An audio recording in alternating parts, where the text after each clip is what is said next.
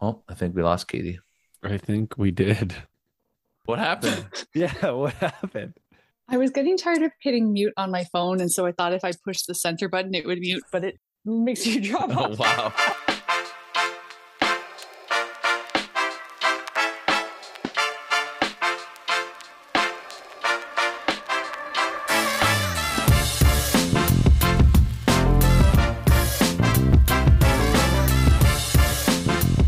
Hello and welcome back to Survivor at Home, the podcast. We are here with episode 6 following Survivor 43. The title of this episode was Mergatory. Fun fact, this same group of 3 recorded the podcast on this day 1 year ago, the Mergatory episode as well. So it's very fun to be back. I've got my co-host here, Andrew, with me. Andrew, can you summarize this episode in one word?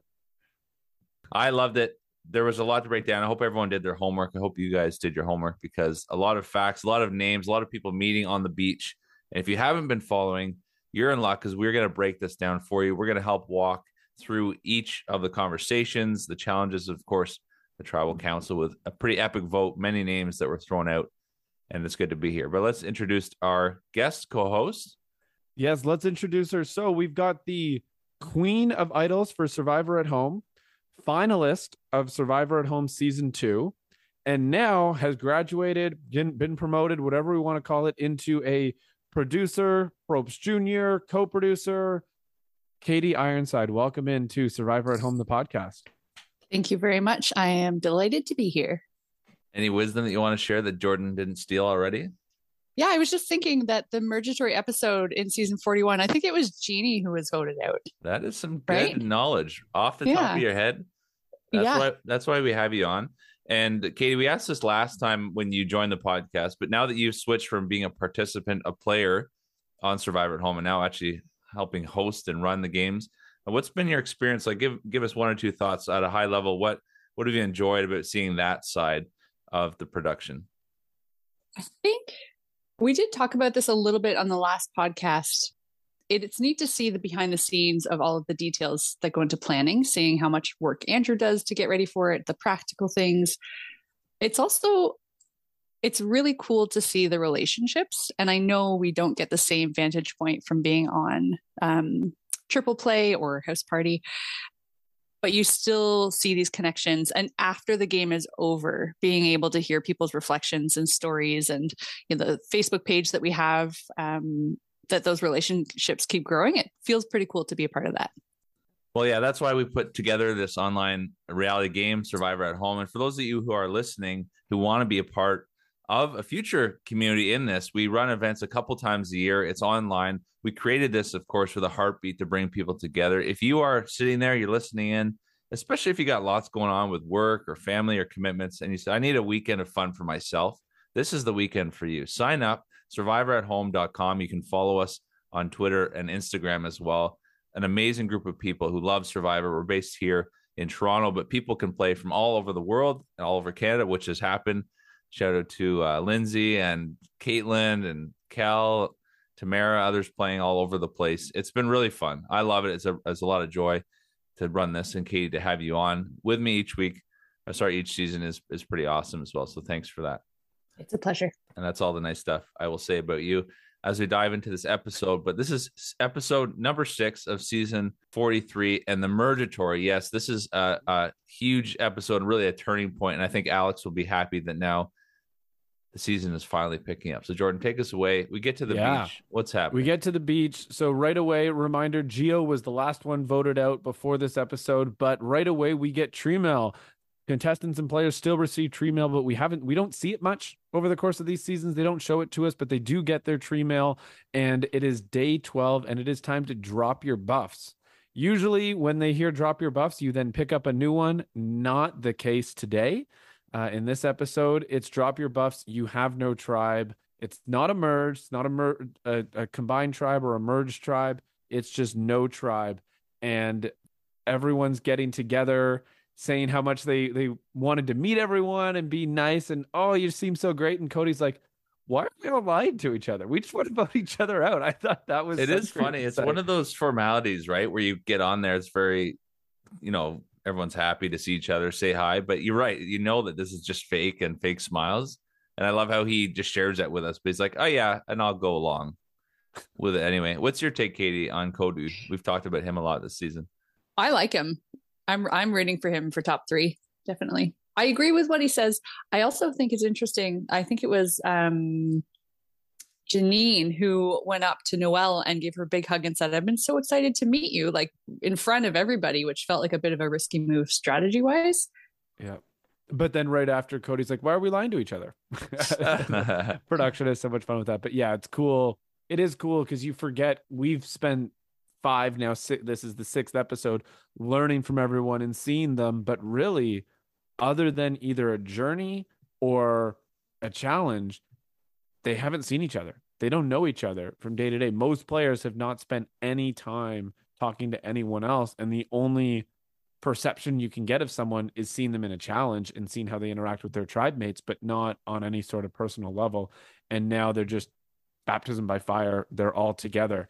Well, I thought Owen, what he said too was, sorry to cut you off, Jordan, just that idea of not only knowing like who are all these players, but what are the advantages and idols that are out there? I think he calls it Jeff's bag of trinkets or tricks, right? Because, and he's got that hilarious line, like, I wish I could just see, that under the names on the screen as I'm watching at home, and then they start popping up. I thought it was hilarious when he starts talking about, I wish I had like you said, I wish I had the ticker, but then as he's in the middle of saying that sentence, his name pops up. And then a couple seconds later, no advantage. No advantages. He's talking just about trolling him. Yeah, exactly. Right. But then he names off the advantages as well that he knows about. He knows Gabler has an idol for his tribe. He knows, or for one tribal, Gabler has the idol. He knows Janine has an idol, but doesn't have a vote. He knows Jesse doesn't have a vote. And he knows Noelle has a steal a vote. Unknown, Carla has the idol, and also unknown at that point is Cody's idol. Cody, yeah. Right. But then speaking of Cody's idol, this is one of the things that I actually thought was a great moment early in the episode where Ellie hears that Cody has the idol because someone was talking about Cody taking everyone's beads. I think Noelle was talking about Cody taking everyone's beads. She doesn't know that is worth an idol, but Ellie hears it and goes, oh yeah, all right, so cool. Cody's got the idol because he took everyone's beads to make his Pomfron crown. I think it was. Well, that's exactly what we talked about last week, right? Yeah. We said they're going to get there. Someone's going to be talking about beads and collecting them, and someone else is going to pick up on that. And sure enough, literally in the first minute, we see Noelle recapping that crown and the beads, like you said. Yeah. And now they know. And they know that Noelle doesn't know either. That's even a little bit of helpful information. Yeah. And then Ellie has her quote of the day. I think this is, I feel like I was made for Survivor. I've kind of figured out how to hack things. I feel like this is my environment, the social element of the game I knew I was going to be good at, but I'm way better than I even thought. That's called hubris. What does hubris mean for those who are listening at home? That immense pride and sense of heightened sense of self that ends up being her downfall. Did she overplay it? I liked her all season, and people said she's, not maybe reading the room well. I think she did have a good social game. I mean, great observations. I would go and tell you guys, hey, I just heard so-and-so talk about Cody. They don't have an idea. I don't blame her confidence. I think sometimes as the audience, people watch that and criticize her like, oh, she should have known better. But those are good moves. You're making strategic advances. I guess what we find later on is just it maybe was a couple notches too much that people didn't like. I think interesting because you can be making all the right moves that it seems in the moment. And then later on, if one of those comes back to bite you, there's nothing you can do about it. Or if someone tries to make something come back to bite you, which might not be true. And I think that's a little bit of what she's going to run into. It's also interesting you say the quote, read the room, because we're going to have a little read the room segment a little later on some other things that happen in this episode. But Ellie, it just, the quote I thought stood out to me. Even in the moment, it stood out to me of someone seeing how confident Ellie was at the time of the merge and getting all this information and putting things together. I mean, up to this point, she had a good episode for her 15 seconds of screen time. She put together that there's another idol out there and who's got it and who knows about it and who doesn't. She's on top of that right away. And so it's a good start. Mm-hmm. So I do wonder though, if this is where confidence can be a double-edged sword, because she's feeling so good. We then get into the challenge, which is a massive challenge because, as Jeff explains, the winning 6 are safe. The losing 6 are actually the ones on the block who can be voted out. And they draw the rocks. We can read those off in a second. But when it comes to the end of the challenge, Ellie even says she nominated herself to do the final puzzle, which we've talked about before. Anytime you self-nominate for a huge component of a challenge, especially one at this like turning point of a season, the spotlight's going to be on you. And so you just wonder that just behind the game. I'd be curious to ask her after the fact, hey, were you just so confident that, I can do this as well? And it may have been her downfall there. Well, it's also a double-edged sword in that if you volunteer, do you honestly believe you're the best option on your team to do the puzzle? Mm-hmm. Because if you don't volunteer and you are the best option, that's negligent on your part. Mm-hmm. But if you do volunteer and you are the best option, or you're one of the best options, and it fails, where's the balance in that, right? And so, like, if you look around, if she looks at her tribe and says, I'm the best person on puzzles, this person is second best, we got to do it, and you still end up losing, you're going to feel bad about losing, but you had to step up. Or you don't go for that volunteer moment and you end up losing anyways. Is that really better? Either way, you've lost in this situation, and that's the problem. Mm-hmm. I like what Jeff says too. Sometimes the game does come down to these little moments of chance. Like Katie and I have put together these Survivor at Home events. There's a lot that is in your control as a player within the game that we've created, but there are times that just a word or a phrase, or you see something or say something at the wrong time, or you get paired with someone for a challenge just by the luck of the draw. It totally can determine your fate. And I just like that Jeff even acknowledges that, because there's a lot of people. I was on the phone today with someone who said, oh, it's Survivor. That's the show where it's like, it's all made up, right? I'm like, no, it's not. It's real. Like, it's a real show, I believe. But there are these pieces for sure where you just can't control it, right? It's produced in such a way that you have to put your fate in the hands of the game. And drawing, imagine that feeling, like just drawing rocks and looking around. And Katie, I don't know about you, for Noelle, she gets the gray rock. She sits out, which I was curious about, because that would have been, of all the challenges, to get up that ramp and the meshing for her would have been difficult, although I would have loved to have seen it. But if you're there, Noelle, she looks over to the one side and you see the red crew. That's Cassidy, James, Ellie, Sammy, Owen, and Cody. And then over to blue, to Gabler, Jesse, Ryan, Janine, Dwight, and Carla. That's such a hard decision to make. But as you guys were watching, did you think one looked stronger than the other? I did. And I actually feel like her quandary there was less about which team is going to win, but I think she was trying to process 100 different things at the same time. I'm like, what does it mean to choose this tribe? If I don't choose that tribe, what are they going to think about it? So I think she's also balancing who's going to win with what does it mean if I choose the other one, which that to me would be the hardest part of that position. That's a good point. But so it's not just the physical element. It's actually looking at who's, like, if we lose, because I think if she had picked the group that she picked, there was Jesse and Dwight were there from Vessi as well. So maybe she thought, okay, if I do lose, at least there's probably 3 of us that are not going to vote each other out. So that's at least a safe bet. Well, I'm going to push back on that a bit, because what does her choice really affect the player? It doesn't give them anything. It doesn't take anything away from them. She's quote, just a number in that moment. I don't know that, if she didn't pick me, okay, she didn't pick me to win, but I don't know actually if that should have been a big part of her thought process. I agree with you that I think it was, but I don't know that it should have been in that moment, because it's not the hourglass that we punted into the sun, thank you very much, and got rid of from last season, where the decision of that one singular person affects the game and affects everyone else. Her decision to pick someone is simply just, I win with you, I lose with you, and that's it. I think the decision is more about joining them, because if they do lose, you have allies. So she joins that tribe. She's got Jesse as an ally. Dwight as well. Yeah. They're allies of hers versus the other group. It's only Cody. And for all that we love Cody, he's going to be viewed as a wild card. He is a wild card. No matter what. So I think that more plays into it rather than the social dynamic. I think this was a really cool twist. And I agree. I'm glad they got rid of the hourglass because it's more about that individual person's game. We've talked a little bit about, on the podcast, it has come up about how you react or how you respond to a twist and that is what makes your game. So I like the idea that this is more about that personal choice and how it impacts your game.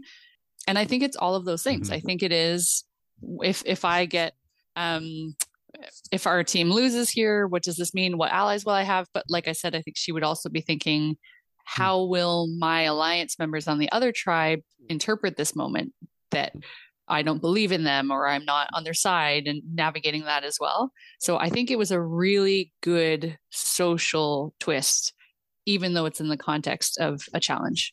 I find it so hard. That's well said. I find it so hard to watching these moments, or when someone wins a challenge and Jeff says, okay, you get to bring one more, and then you get to bring one more. That idea of trying to make the right decision. Like my personality is, that's how I think. I want to do like the right decision now, like the Enneagram 1 wing, for those who understand that.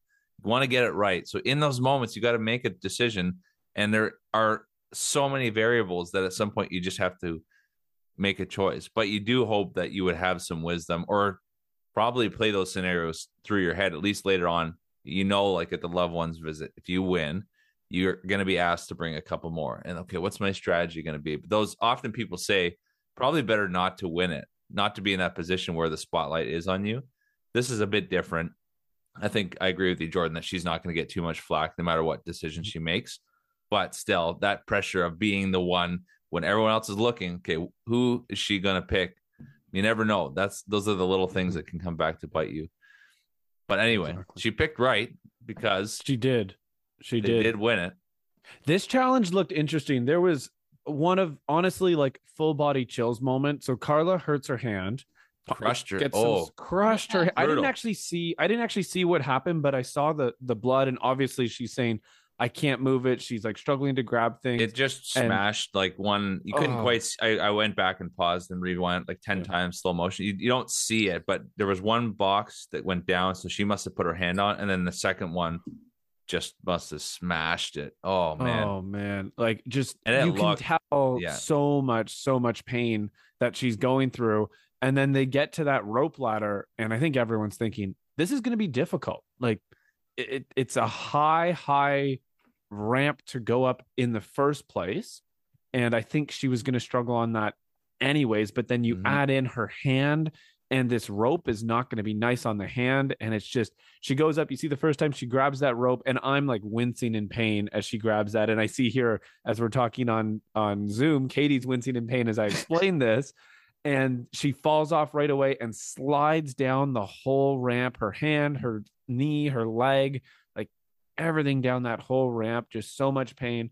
And then the whole tribe or team, I guess, works together to help her out and get her up that ramp. Was like full body chills in that moment of the dedication and teamwork. Cause there was a moment where I thought it looked like she said, I'm going to try, but I can't do it. We're not going to get this done. And then they're boosting her up, grabbing her. She's grabbing that rope with everything she's got with her hand. That is, Ryan's hanging upside down. Yeah.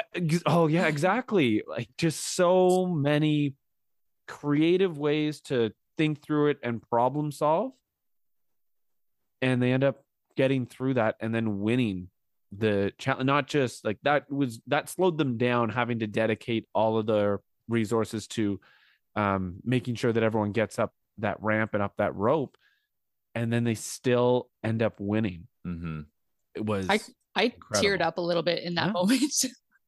I think there are times in this show where you have a bit of a microcosm of why it's so amazing, and you just see people being good to other people and literally lifting each other up sometimes. I don't know. It's just, to me, seeing things like that is so inspiring. And, it goes on later. And I think Janine is the one who says, just to Ryan, like, just because we won this, it doesn't mean we want to work together. Just because you lifted me up. Yeah. Yeah. But there's still something about in that present moment, we're going to celebrate this. And I just thought that was really cool. It's cool because everyone is different. And Janine says that, like, just because you helped me up or I climbed over you, it doesn't mean I'm going to work with you. I'm more the personality that if I shared a moment like that was very, like, you're overcoming an incredible physical obstacle and mental and emotional, that would play at my heart. I feel like I would go back and speak to those people and say, that was a really cool moment today that we shared. Now I wouldn't maybe go as far as Ryan, which we'll get to in a second. Yeah. I thought that was over the top, but just, I do connect that heartstring from sharing a shared experience with, fellow players. And for myself, I'm a big sport and especially team sport guy, like huge fan of, basketball, hockey, but then also spend a lot of my time coaching youth sport as well. And to see the ultimate teamwork that came through that, where you're only as strong as we'll call it weakest link. She was injured in the moment and it was a tough challenge to begin with. So you're only as strong as your weakest link. And they make sure that they are one strong unit and get through it as a group and had one priority, and coming together like that and working together so well to dedicate in a moment like that is really cool to overcome a tough obstacle as a group. So cool challenge, by the way, just really awesome steps with the puzzle blocks and the sled and then having to cross over. Yep. And then of course that puzzle at the end, which is kind of an obscure phrase too, right? Not one that we've seen before. It's not a Probstism, right? No. What is it? Earning your spot at every stage. So You're right. It's not only is it a hard challenge with so much on the line, but it's not something that just comes to mind or you can dig deep. You have to just kind of guess. I think I would have laid them on the ground first and tried to get a sense of at least a couple words. But yeah, they got it. Both teams, you hear them whispering to each other. Well, they should have been, and then other people are hearing, but they were neck and neck. But ultimately the blue crew got ahead and won that. So Noelle picked right. She's safe too. And we get Sammy's cameo that kind of sets us up.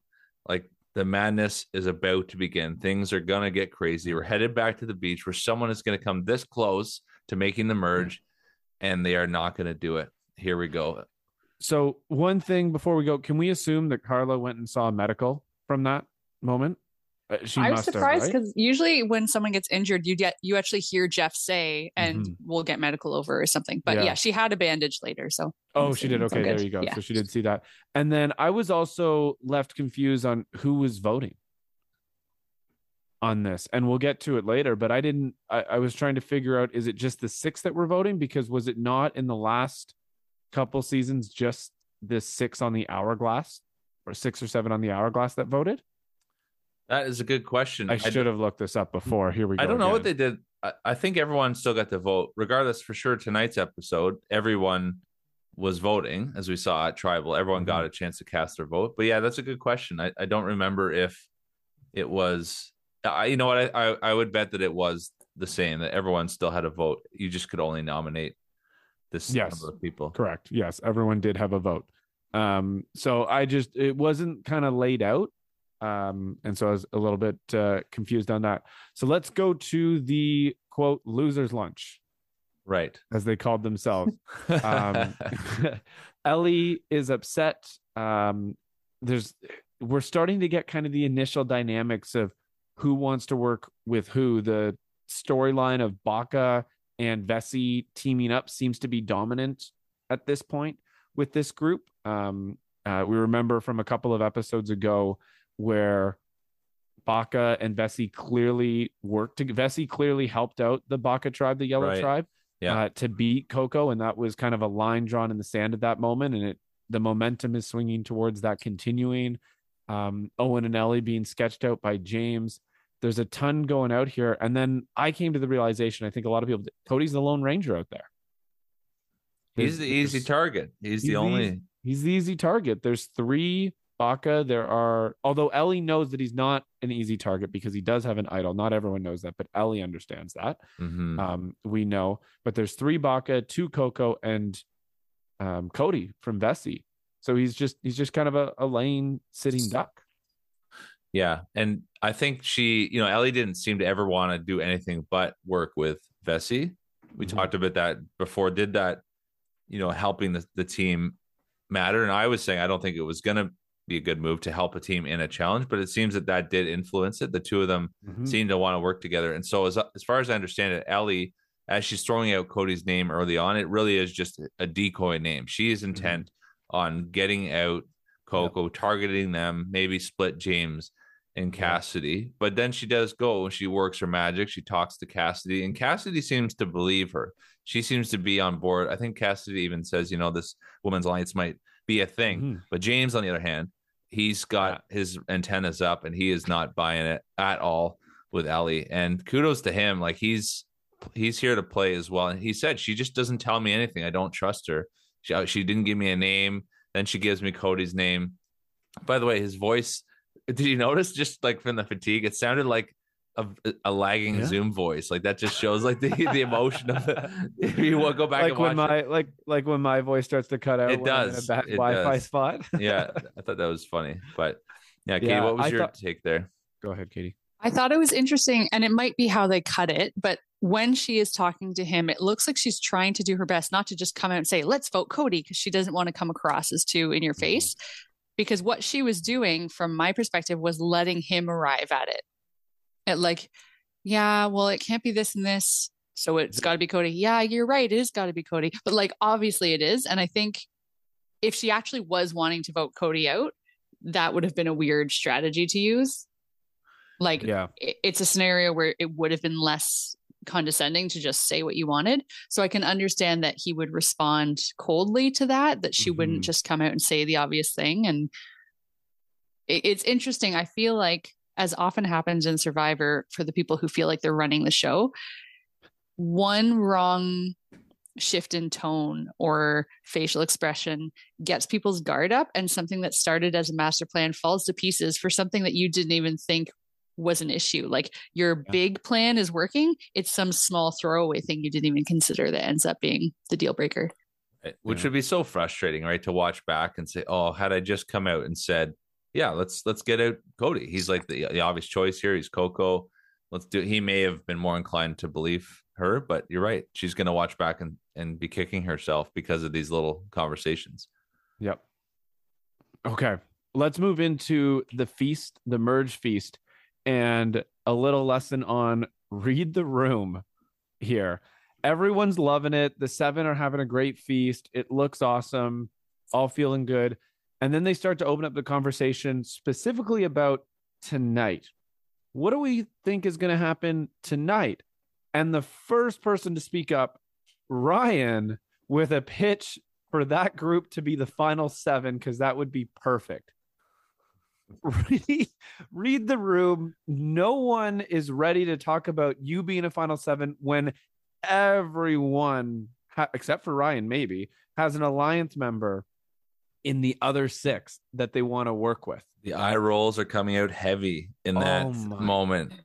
Goodness. I love the pan across and just everyone. Carla's like, I'll just take another sip of my beer. Yeah, she had the beer. All I could think of was the meme of Kermit with the tea, where he's just sitting like, I'm just gonna do minding my own business. Yeah, exactly. I think Noelle looked over at someone and they both did it like, you're hearing this, right? Yeah. Okay. Yeah. What is going on here? And that's not even, then we keep moving on. Right after he says that, everyone shares about someone they want to keep from that group of 6, except it gets to Gabler, who just goes, Ellie went through my bag. I want to get her out. Her closest ally is sitting right there. Gabler, read the room. Is that really... I know what happens in this episode. I know how it goes down. Cool. Is that the best thing in that moment to shake up the status quo just like that on a simple question? The question was, what are we thinking about tonight? And everything just got spilled out when someone said there's a currency in this game is trust. There's 2 currencies, trust and information. And all the information not all of it, but a ton of the information just gets spilled in that moment by switching up the subjects on and going right after Ellie. I couldn't believe it. This was also where I didn't know that the 7 were voting. So I was pretty confused on that as well when they started to talk about their votes. And I thought it was just the 6 voting. Turns out it's 7, and I'm all clear. It's a funny moment, and it makes me think that they've like stumbled into some fairy feast or something where there's a spell over the food, like share your deepest secrets, say stupid things. But I do wonder, at what point in the meal is this? Have they been sitting there for 2 hours? Have they had something to drink? Are they just so excited to be eating that their guard is down? I think in some ways that's a disadvantage to go to that feast. It's still better to eat, but better to eat and better to not be vulnerable. And the fact that they're not facing each other, I realize that's a silly thing, but none of them, like, it's all one long table, right? Which made for TV. I'm sure it's because of TV, but it means that those glances, those eye rolls are less likely to be picked up. So talking about reading the room, it's harder to do that when you aren't facing a person. That's very interesting. It's the Last Supper setup, as it were. Someone commented, we've talked on the podcast previously about how even some women have complained being at tribal and being seated closer to the front, and often the men are put in the second row of stumps behind. And because you have that vantage point at the back to see the reactions, the little twerks, tweaks, or facial expressions, and that actually might matter. You might learn something from that, seeing someone, whereas the women at the front can't necessarily see the facial reactions to the people behind them. And so that those things do matter, because you're right, even on camera, you're like, those are some very obvious facial, like Janine's, like wide-eyed, just like shaking her head, looking at Gabler, that, I mean, maybe she did that on purpose, but you would be able to get away with that more. But yeah, he drops a bomb here, throwing out Ellie's name, day 3. It's a roll of the dice. Really, it is, Katie and Jordan, like that he does that can go one of two ways. You come back and everyone's like, all right, this guy is clearly the one to go. He's just trying to stir the pot. Easy target. Let's take him out. Like, just as at the start of the game, you look for someone that does something that kind of sets them out. So that's one that could have happened. I bet you more often than not that would happen. But this time, the alternative is he actually, as he said, throws a name out, and he says, I'm targeting enemies that I know are my enemies. He wants to put a name out there, whereas everyone else is saying, I'm loyal to these people. I'm still learning. He says, here's a name that we can go for. And man, what a roll of the dice. I would never do that, but it sure paid off for him. It does kind of remind me of Tony, when in season 40, he talked about once he won immunity, okay, let's go. I can't be voted out tonight. So if I say something stupid, we're good, because I'm not getting voted out, and let's just go for it. And I have power now. I can make moves. I can try to control things. And you've 7 people in that situation, and 1 or 2 of them, I think Ryan said, was just kind of mindless and saying 7 people pitch for the final 7. But Gabler has the audacity just to go, I'm safe. I'm not getting voted out tonight. Let's go. Let's make some waves, right? If you're, I think 100%, if he's not safe and he's vulnerable, he gets voted out if he makes a comment like that. You know what? Of course, I didn't even think of that. Right? He's safe. He can't go home. He's got that comfort. And now anytime someone gets voted out, the dynamic completely changes every single time. So does it mean that he could be in trouble next time around because he was so brash? He could be, but it's changed. So maybe he's not going to. And if he can recover well from it, then he'll be good to go. But being safe is a key to trying to make a big move. And having 7 people safe can be a fun power struggle. That's a really good take. Yeah, I didn't even think of that. I think he definitely I even give him more credit then for just, again, reading. Maybe it's a bit brash, but reading the room, reading the situation, that I am safe. Why not make a big play? And he says, like, I want to not just talk to talk. I want to walk the walk. I want to look decisive and trustworthy in this game, which I think it's decisive. I don't know if it's trustworthy, maybe trustworthy to a new alliance, but regardless, this is what we saw with Marianne last season. Like, you have to, now that we're at the merge, you have to not look at just getting to the end, because a Gabler is kind of a player that stereotypically might get to the end, but be kind of that extra bring along. And so he's reading the room and saying, I want to get to the end and know that I, right out of the hop at the merge, made a pretty big statement that could have turned on me, but actually led to a pretty big vote, getting a strong player like Ellie out of the game. Sammy knows that Ellie's strong. Owen knows that Ellie's strong. So to have Gabler be the one that spearheads that's credit on his resume. Katie, here's my question for you. Is Gabler saying this because he's alone targeting Ellie, or is he actually gathering numbers himself and doing it? To be honest, it did feel flippant. Like, I think it didn't seem like he was really considering what he was saying. And the thing that got me is, if Ellie had not been back at the camp doing what she was doing and they got back, it could have come back to haunt him. I think it just worked out in his favor that she happened to be plotting, and James saw it and a few other people overheard. And that when he came, maybe that was the spark. But I don't think he had enough control over his scenario for that not to have gone wrong. It was just luck. It just happened to work out. Yeah.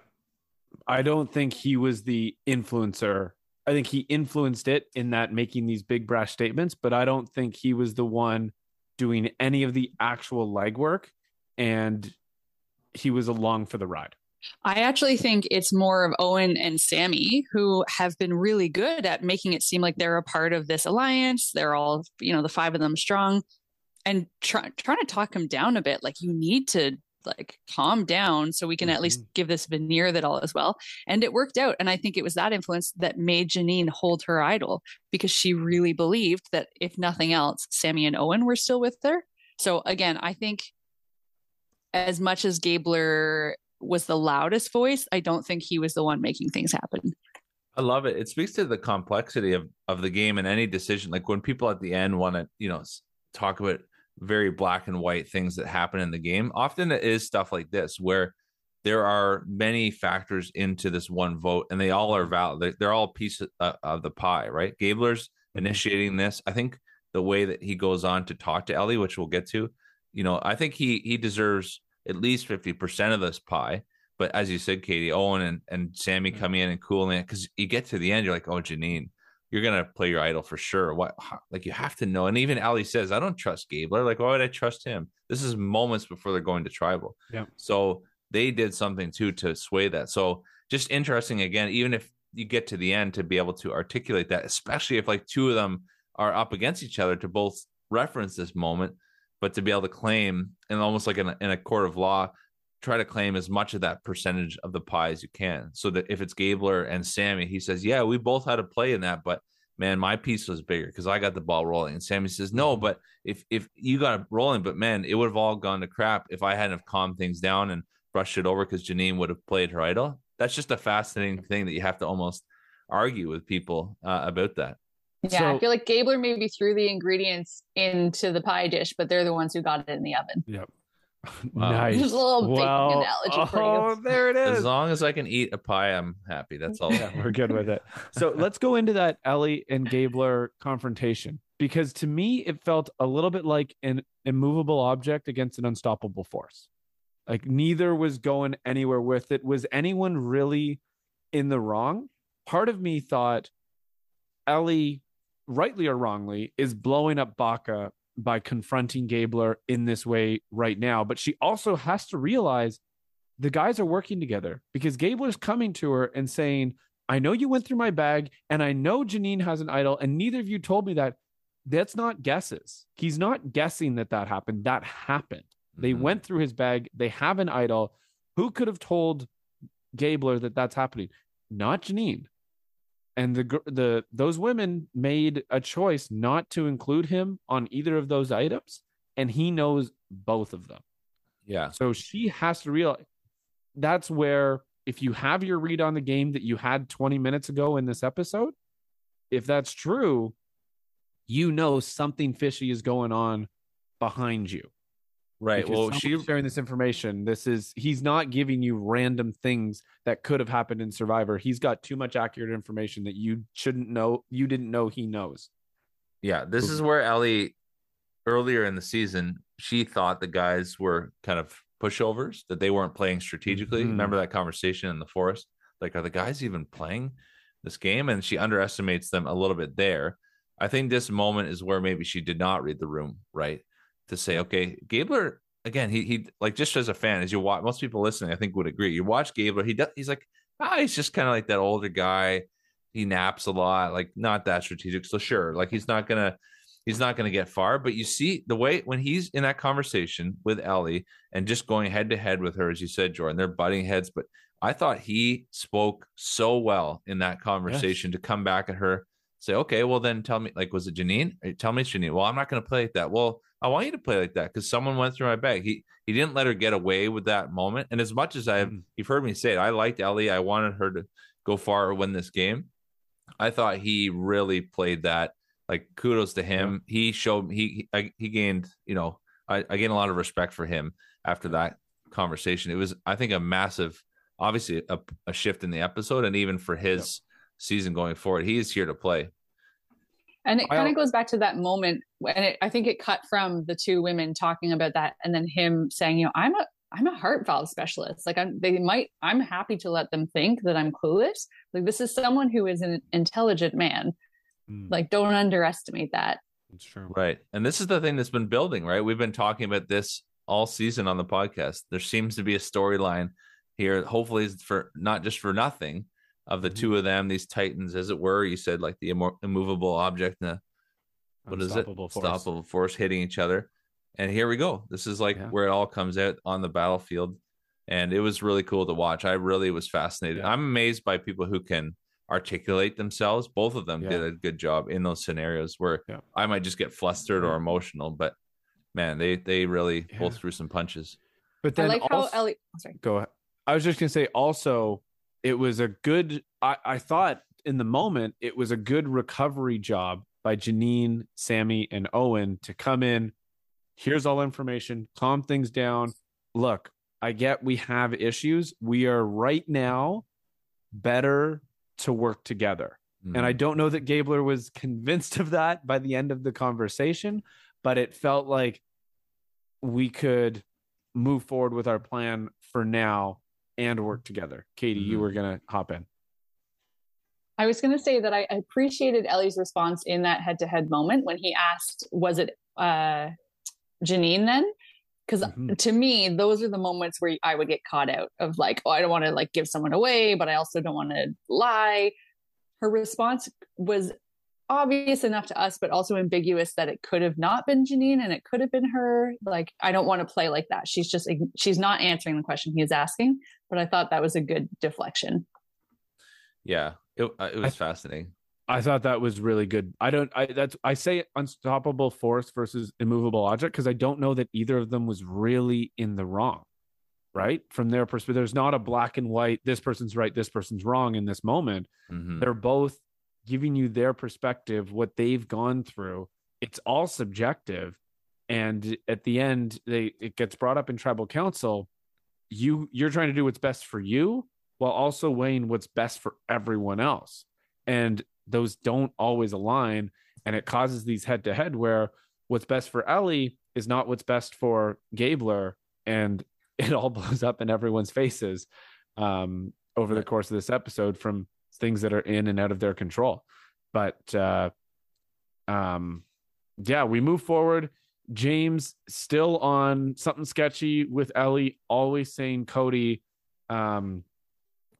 Jesse's on board with voting for Ellie. They want to break up Ellie and Janine. And then there's a conversation between Dwight, Jesse, and Cody where they were talking about the James vote, right? So it seemed like Vesey was actually all about the James vote with Baca. Everything was trending that way. Ryan walks into that group and immediately they keep going with their conversation about voting out James right in front of Ryan. Right, who they know is going to go report back to Coco. Apparently they didn't know that. I don't know, man. I mean, said it. Yeah, I mean, but I think at this point they had decided that Ellie was going to be the target. So that's massive information, though, to share to Ryan. He's just kind of passing through. Ryan was in a few of these because he was also with Gabler and Janine, which again, talking about Gabler just dropping bombs, right? He's there. He's like, oh yeah, so Janine, you know, the thing with the bag. And also, Janine, don't you have an idol? And Ryan's like, Janine's like, hey, let's go talk. And Ryan's like, I won't tell anyone. Like, he just kind of like a deer in the headlights, like a very just collecting information. What a friendly guy, right? Just along for the ride and having fun. Let's all just work together, guys. This is a good time. But we're getting this friendly guy Ryan story from all angles right now. Right. And that, as this is all happening too, this as a sidebar just reminds me time and time again, this is why even early on with people you trust, it's so dangerous to share information about idols or advantages, because all it takes is someone who just decides to shift gears like Gabler, and everyone's going to know about it. He's just telling everyone. Janine's like, okay, like I guess everyone knows I have an idol now, because he's just blurting it out at camp and in front of random people. So we'll see how that plays out. But yeah, Ryan then, to your point, goes and reports back to Coco. He talks to Carla, to Cassidy and James, and says they're throwing. He basically tells them, like, they're saying Cody, but it's you, it's James and Cassidy. And they're like, no. He's like, no, I swear to God, like, this is what's going to happen. And that's, I think, where it clicks for them too, that Ellie the whole time has been playing them. Yep. If you could make the case that his choice to go and share that with his alliance is actually the main thing that got Ellie out. Yeah. That was for sure, whether it was the main thing or not, it was 100% the final nail in the coffin. Yeah. And it could be, you're right, it could absolutely be the thing that set it over the top and tipped the scales, and whatever cliche you want to use. Mm-hmm. Put the whipped cream on the pie. Maybe not. I should have left that one. Let's keep going. Andrew, you can edit that, right? I like pie, so we'll keep it in. Okay. Baca is going to vote for James for the most part. It sounds like they're going to stick with that plan. Gabler then gives us the confessional where he says, I'm going to vote for Ellie. That's it. I just thought, I hope he knows what he's doing, because at this point, it may very well be Ellie going out. But if he does that, he's guessing right. He's not going with the majority, and he's not working with anyone. Mm-hmm. At least we don't see him working with anyone. That's a good guessing point. Right or voting right, but not working with anyone, just means that you're not with the majority and you're not with your alliance. So what's going on here, Gabe? It's a vendetta vote. It's a vendetta vote. That's a really good point. Revenge doesn't generally, voting for revenge isn't the best strategy in Survivor. Voting to go head to head with someone, like I think to Game Changers, the head to head matchup early in the season was Sandra versus Tony. Guess who got voted out right after Tony got voted out? Sandra was just a couple votes later, right? She didn't last much longer because they had this vendetta against each other for whatever reason. They were also two former winners on a season where a lot of people wanted to get their first win, so that plays into it as well. But the revenge votes aren't necessarily the best strategy because it puts you too much out in the front. Mm-hmm. Yeah. So for those listening, what Jordan is getting at is they probably didn't show us a conversation with Gabler and other people. I think we don't know, but was there something else that he, talked to and actually made him part of Alliance? Because you're right. Otherwise, it is a dangerous game to just kind of be a rogue agent, even if you get the right person out. If you guess right. Yeah. But he says it's too little, too late. I'm not voting with Ellie. I'm voting against her. It's time for her to go tonight. And then you have this famous conversation that will haunt Ellie and Janine, I think, for the rest of their life. Standing there before Tribal, you can see like the sun is setting, and they're saying, should I play my idol for you? I'm not sure. Gabler said he's on board, and Ellie says, I don't trust him. I can't trust him. So, please, if you need to, could you play it for me? And I'm thinking Janine's got to be able to know that even the information before of like, clearly it was Sammy and Owen that told Gabler about what happened. Like who else would it have been? Right? No, it can't be anyone. Oh yeah. It can't be. There's literally no one else. Yeah. And they didn't dig. I mean, I don't blame them because there's so much going on, but it seems they didn't dig deep enough to uncover even that piece of information to put the seed in their head to say, wait a sec. Okay, Sammy just confessed or owned up to, or I pushed him enough that he just caved and said, yeah, it was me. Okay, so maybe he's not with me. And that, like even that, it might be enough to get to Tribal. I know it's too bad because I really like them. And as we see, maybe a bigger, jaw drop than last week's Gio and Ryan. When Janine sees Ellie go, she is just gutted, just crushed that her partner, her best friend, is gone.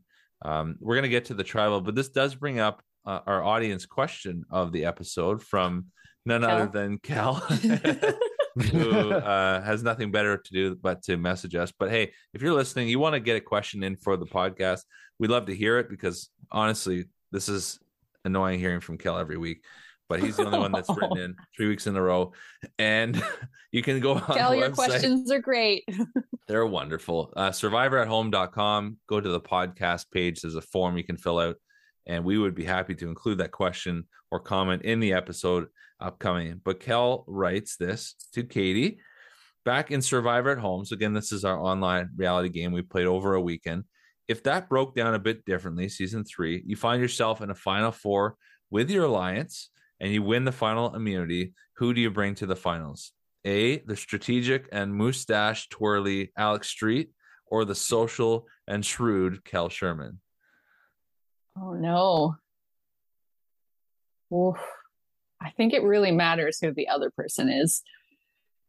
Oh, can we come back to this? No, I need an answer right now. Oh, okay. Oh, this is, I feel like Noelle. Tight ship. Running a tight ship. I'm going to say Kel, based on the fact that Alex is the most recent winner and it feels like the best choice. So I don't know if that's a compliment to you, Kel, but I'm being forced to choose. The lesser of two evils. I like it. Thank you, Kel, for that question. Thank you, Katie, for your answer. And that brings us, of course, to Tribal Council. Council. If you ask an audience question, maybe you too can be hypothetically chosen to be brought to the final 3. Yes. There you go. There you go. Yes. You can live vicariously through the podcast. Or you could just sign up to play Survivor at Home, because it's incredible. SurvivorAtHome.com. Yes. Check it out. So going into Tribal, we have a couple different scenarios. Really just one. Ellie's probably going to get the most votes. Maybe James does.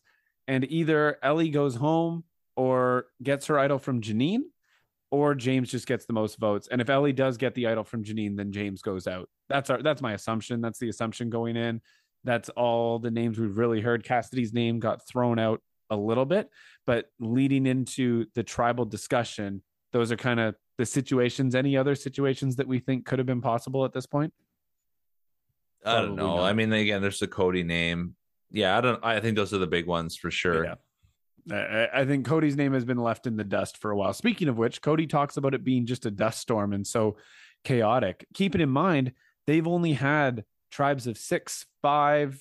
Anytime they've gone to tribal, it was either 6 or 5 for everyone, which is small groups. And now there's 13 people going to tribal, but not everyone can receive votes. Crazy. And you've just met people over the course of, it seems about 2 days. They got on the beach on day 12 and tribal is day 13. So I was in 2 days. Jeff's response was kind of intriguing to me when they were talking about how it was all chaos. He seemed genuinely shocked, and I don't know why. Well, Jeff has said in multiple interviews that although he has a read of some of what's going on, he actually doesn't know everything as they go in. Rest of the production does. They want to know what the storyline's coming in, but often Jeff doesn't know every single detail, apparently, so that he can be a little bit more objective. Because even this tribal, it seemed like, oh man, he's being very pointed here with even Janine, like almost implying at one point that maybe it's good to play an idol, or but that almost wouldn't be fair. So I don't know. I'd love to know. Jordan, have you heard anything about how that goes down? No, I don't know how much. I mean, he's got to know a little bit to ask some good questions, but also if you think about it, his questions aren't always reflecting what we're seeing from the production of the show. Mm-hmm. Right? Or they're kind of not beating around the bush. They can be general or specific on other things, giving us insight.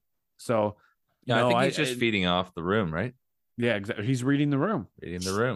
Possible. We have our episode title, right? We might just have our episode title. Yeah. I find it interesting. Well, Katie, you and I, host Survivor at Home, and we don't see some of the socializing time behind the scenes. We see the challenges. We see some of those dynamics. So yeah, when we come into tribal, we have an idea, I think, of what's happening. And of course, we know who might have idols or advantages, but we're trying to dig up questions there based on just the responses that people give. There are many times where the votes have come in and we've both just turned and looked at each other like, oh, no way, like totally shocked us. So I can understand that. No, yeah. I've been a part of votes that I'm sure have shocked in that way as well. Like you go in, and from the time that a challenge ends to the time you go to tribal, the game shifts a million different directions. Mm-hmm. And sometimes you don't even know going into it what's going to happen. You know what you're doing and what you think someone else might be doing, but that might be it. And it's crazy, the twists and turns just from socializing, and someone gives a little piece of information that flips everything on its head, or someone has a different idea, or you've got 6 people wanting to do something, but one core of that group doesn't want to follow along and do that, and to appease everyone's got to switch what they want to do, but then someone doesn't want to and it just the dynamics that can come into play. I think it's Janine in this episode who says in tribal, everyone is trying to gauge what's best for, or I'm trying to gauge what's best for me, but what does everyone else think is best for them, and how do we come to a conclusion together, or as much together as we can, to go forward with that. And it's crazy. She gave a little bit of a math example too, right? Like to the factorial of 13. So it's not just what does someone else think is the best thing for their game, but what are they thinking the other 12 people are also thinking. And so, yeah, you do have, I think that's probably thousands of possible outcomes based on each of those, which is pretty wild. And I think would be a good response to anyone who thinks this show is scripted. Like, no, you can't script humans like that. No, except for when they're actors. But yeah. It's not scripted. It is produced at moments, but it is not scripted. And what they, their decisions on who to vote are their decision on who to vote. Their conversations are genuine and legit. That goes on there, and you can't kind of say or prove otherwise. Mm-hmm. There were some real hot takes here too in this tribal from Janine's comment there. Cody, you mentioned before, Jordan, he said it like it's almost nauseating, not just a tribe of 6, but all these people. Gabler said, I wanted to go lie down and digest for an hour, his typical MO. And he's like, I haven't stopped talking all day long, right? And you just have the idol factor. Carla speaks to that, of advantages. Mm-hmm. And Jeff, as I mentioned, really pointed questions. And I also really like what Janine said, and I would like your input on this as well. She talked about paranoia in your gut. So this is a game of paranoia versus your gut, she says. So paranoia is very present, and gut is the ability to latch onto things like the relationships that you've had in the past, like as opposed to just a momentary feeling of what you should do in that moment. I really like this because what she's getting at here is that a gut decision maybe isn't just always a literal gut feeling, like a sense that you should have, or go this way. She's saying it's actually a feeling rooted in also what you know or hope to be true as well. And I just wondered, as she said that, is there something to this in terms of a strategy in playing Survivor? You've rightly said, Jordan, there's no one right formula. You have to be adaptable. But in general, is that maybe the way to play, that not with your heart, not with your head, but actually a little bit of both? Is there a perfect blend that's possible? And I guess, how would you play, Katie? What would you say? Would you play with your heart or with your head? I would hope both. Yeah. But I think the thing about what Janine said that was a really interesting take was that you have to trust yourself at some point. And the thing with paranoia, I think the thing that makes paranoia is the moment that you stop trusting yourself. You can be walking on the beach and feeling like, I don't know if I trust these people. I'm not sure if someone's lying to me. But if you trust yourself, you're going to be able to hear your gut. The second that you give up, you turn into, was it Lindsay? Like you just are suddenly unable to see reality, which I think that ends up being where a lot of people make a mistake. Well, you have to grasp something. It's interesting she brings up the paranoia versus gut, because does Janine know how much paranoia played in Lindsay's vote? She might not know that. She might. They might have discussed that and what happened, and probably did, to be honest with you. But we don't know that she knows how much paranoia played into that. And we saw the bad version of paranoia. It's good in Survivor to be looking around your shoulder a little bit. And could someone be coming after me?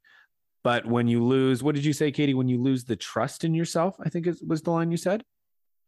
Yeah, it's when you stop trusting yourself. Yeah. Like that moment with James, that is a perfect example of listen to your gut, not paranoia. Because he could have said, this doesn't feel right, something is off, I need to go talk to my alliance members.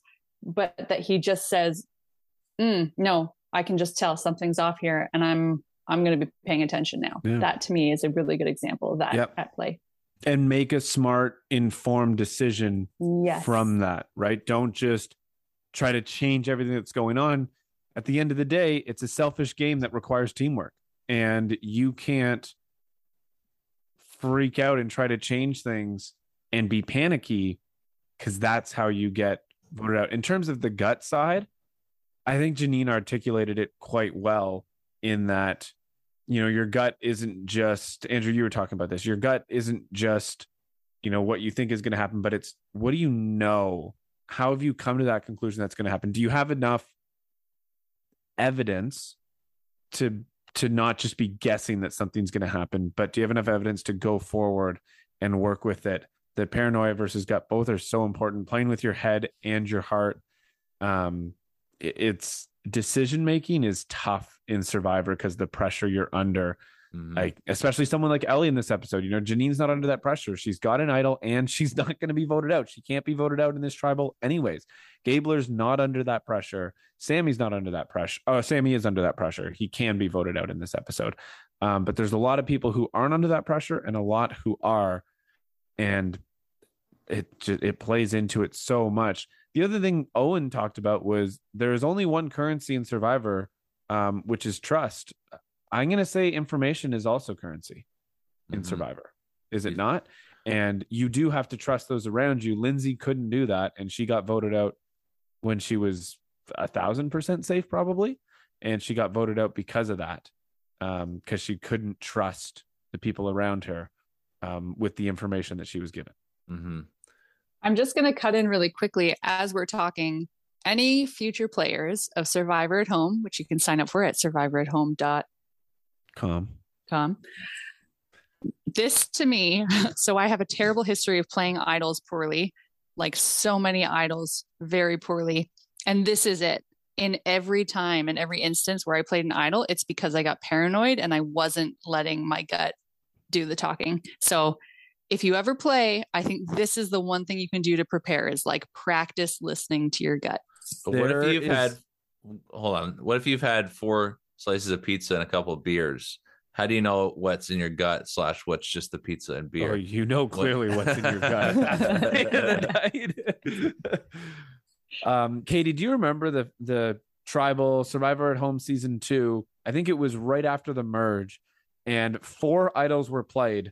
And they prevented a total of, I was one of them, you were one of them, and there were 2 others played. And I think we prevented a total of 1 vote between 4 idols because one person played it and 3 people panicked. That was me. I did it first because paranoid. And I think it then led to that feeling of, well, if that person's going to play it, I don't want to go home with 1 vote. You know what it led to for me was I had no inkling. I remember that tribal. One of the few tribals I almost fully remember. Right before tribal, my closest alliance member, Vicky, tells me, your name just came up, but it's all good. We shut it down. There were a couple of us that shut it down. So and then boom, we're in tribal council. That's the last thing. I didn't even have a chance to respond. That's just the last thing I hear is my name has come up. And then Katie, you play your idol. I had not heard your name at all. You were not the target. You play it. And my immediate thought is, okay, what does she know that I don't know? Not realizing you have a history of played idols when you don't need to. But what does she know that I don't know? And then someone else, I think Alex plays an idol whose name I had heard, but I didn't think was the one going out, plays an idol. And now all of a sudden I'm like, okay, all right, what is going on here? I need to save myself. Meanwhile, I didn't get a vote. You didn't get a vote. Alex probably got 2 because he always gets votes against him.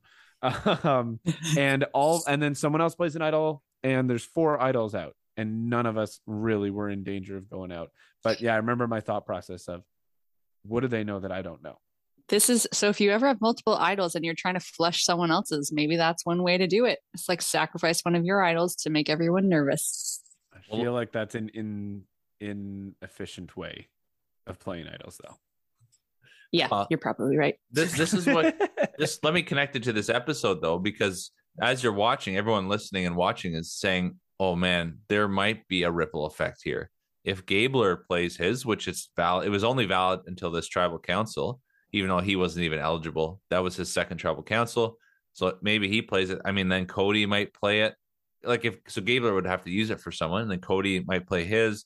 Janine for sure would play hers for Ellie. So I wonder too, like we can never know this, but did Gabler think through this? Is he smart enough to know if I start a chain here of idol plays just for the sake of maybe showing someone I got an idol, there's a chance that Janine might play hers, which I know she has for Ellie, who I want gone. So I'm not going to do that. I'm going to keep it to myself because what you guys are talking about in our Survivor at Home, I think even would happen here on the island, especially with only 6 people. If one idol's played, everyone, I guarantee you, we would see 2 or 3 idols for sure in this tribal if even one got played. So it's yes, it's paranoia, but like there's also, that's where the logic comes in. Like just your probabilities. Okay, it's now 1 in 5. Okay, now it's 1 in 4. All right, like I'm not going home 1 in 4 where I do have a chance to save myself, even if it's a wasted idol. It's not a paranoid decision. It's a actually fairly well informed decision, in my opinion. What was that tribal a few years ago where every single person had immunity or an idol, and the person who went home didn't even get a vote? This is Jordan's, like he sits up to the mic. He lives for this. I live for this. Yeah. This is one of my favorite things. It was Cirie Fields. Right. There was a group of, I think it was final 6, and 5 of them had immunity. There was a legacy advantage, a couple of idols, and individual immunity. And Cirie is the one who was set up to potentially win. She was in a great spot to win that game, and legacy advantage comes out, idol comes out. There's already individual immunity.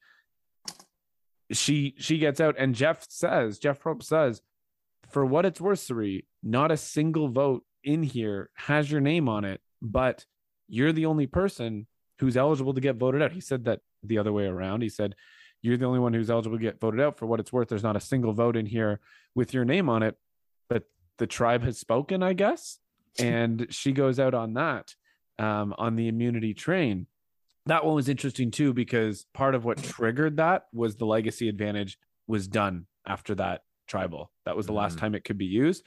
So it had to be used, which then triggered, well, I'm not going home.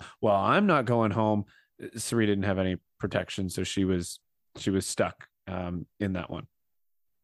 Yeah, fascinating. I live for that. He one. He does. Cal also will live for that one. Yeah, I know you've got that one memorized. You're ready to, like, on any given, like, just on a dime on a street corner. Hey, did someone just say Cirie? Let me tell you about Cirie.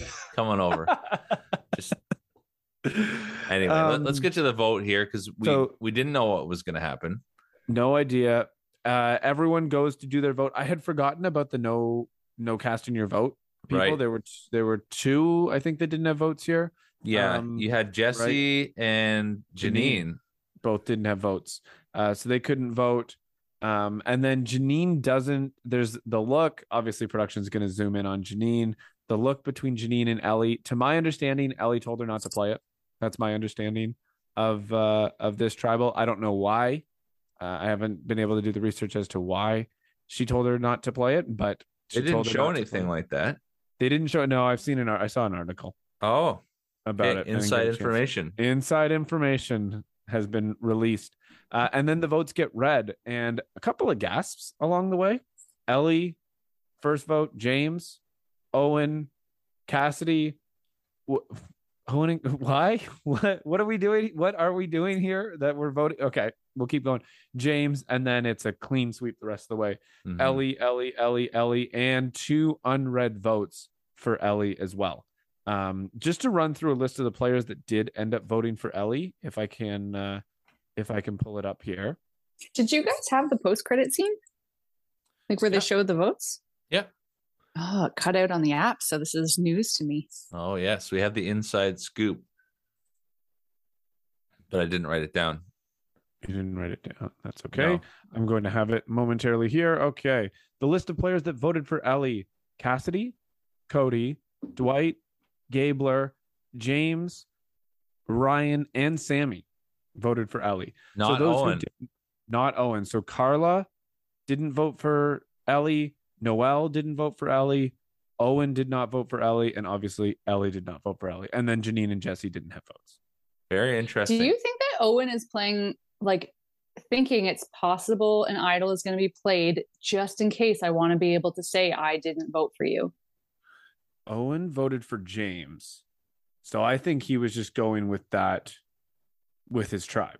But no, I think he and Sammy are together. Yeah, he's done this before, Owen, where he like voted differently from other people.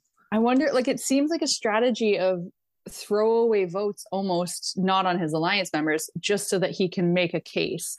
The other thing, he's the one that witnessed the Ellie and Janine going through the bag, right? Yes. So he knows that it was Janine who was going through the bag, and he's never corrected that statement.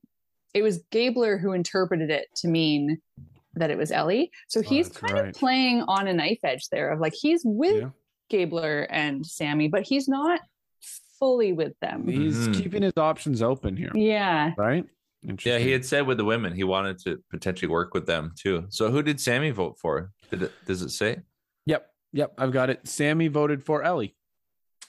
Interesting, because they for sure would have talked together, but I'll be curious to see if we see a conversation between Sammy and Owen next week. Like, was that planned, or are they actually, as Katie's saying, not totally on the same page? Is Owen trying to do his own thing? Yeah.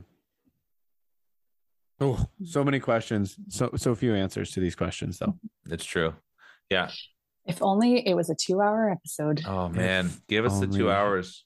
2 hours, 90 minutes, something longer than this. Yeah. I wanted to mention, too, that if you're listening, you can engage with us on not only the website, but on Spotify. If you listen there, we often post polls or questions of the week on the episode itself. So click on the episode on your phone, scroll down, and you'll see some questions there. Just another fun way to engage, little questions about the episode and the season there. But Katie, for yourself, any other comments? Who do you have going far? Do you have a winner's pick based on who we have now, the official merge starting next week? I'm really cheering for Carla. I think she's playing a wise game. I would love her. I think that Marianne did this too, but I would love for her not to tell a single soul about her idol at any point. Yes. Really just keep it close. Yes. Come on, Carla. Yeah, I think this episode, I've gained some respect for James as a player. I think that he might surprise us as the show continues. James navigated being in the firing line really well. You were talking about that a couple minutes ago. He navigated that so well in this episode. Yeah, it's interesting. And I have to say, of all the players that didn't get airtime, that pretty much the whole Vesey tribe, there was nothing too profound with. We saw them at times, but Dwight, Noelle, Jesse. We generally Cody. get some good insight from Jesse, and we didn't in this episode. Yeah, there wasn't too much spotlight on them. And again, I get there's 13 players to showcase, but not much from them this episode. But I do think sorry. Oh, I was just gonna say, still Jesse is one of those players, and Cody and Noelle that have been thrown out a lot as being favorites. And Dwight, we'll see if he can kind of step his game up a little bit. I wouldn't be surprised to see Vesey stay strong. I feel like of the three tribes, they seem the most loyal to each other. Maybe not at all costs, but of the three. Yeah. Yeah, we'll see. But next week is officially the merge. All 12 remaining players have their buffs. They're good to go. What a feeling that would be. You guys have both made that in Survivor at home. And it's got to be a good feeling in that game. But imagine on the real island getting that far. These milestones are worth celebrating. A once-in-a-lifetime experience, just like being on this podcast, except for you've been on multiple times. But just enjoying the ride. And Ryan said it well a few episodes ago. Just, trying to live up to what Jeff said, making the most of every moment being out there. And hopefully Alex can go to bed happier tonight listening because Jeff also sends the crew off, the castaways off, with some closing words, some departing lines, telling them a big, obviously, congratulations, making the merge. The game continues. So there you go, Alex. Jeff didn't leave them hanging. You can rest easy. No, here we go now. The game is truly on. Gladiator training has ended, and it is time for these final 12 in the Merge Tribe. Oh, do we know? No, we don't know Merge Tribe name yet. Maybe we'll learn that next episode. I'm excited for it now. We've got some storylines building. I think it's really interesting the dynamic of some of these tribes that are coming in. I agree with your take on Vessi seeming to be the strongest. They've kind of got that, like they've been through the war together and want to move forward together, versus Baka. That group is very much in that war and just had their internal fight was the crux of this episode. And the Coco tribe, we don't know enough about them yet. They got some interesting people within there. Carla and James specifically are really interesting there. Mm-hmm. Awesome. Well, thank you everyone for listening. This is the Survivor at Home podcast. My name is Andrew. This is Jordan and Katie. Thank you very much for being on here tonight. Again, we've said it many times, but make time for fun in your life. If you want to apply, we're going to have a Survivor at Home season 5 coming in the new year, late January, maybe early February. It's going to be a blast. Katie and I have some incredible ideas already in place and lots more work to do, right, Katie? But we're looking forward to hosting that. I'm already planning the Thai food we're going to order when the game begins. Oh, it's so good. It's always worth it. And it's a labor of love for sure. Thank you for listening, whether you're in your car or cutting up vegetables or mowing the lawn. We're glad that you're here. Survivor at Home podcast. We'll see you next week.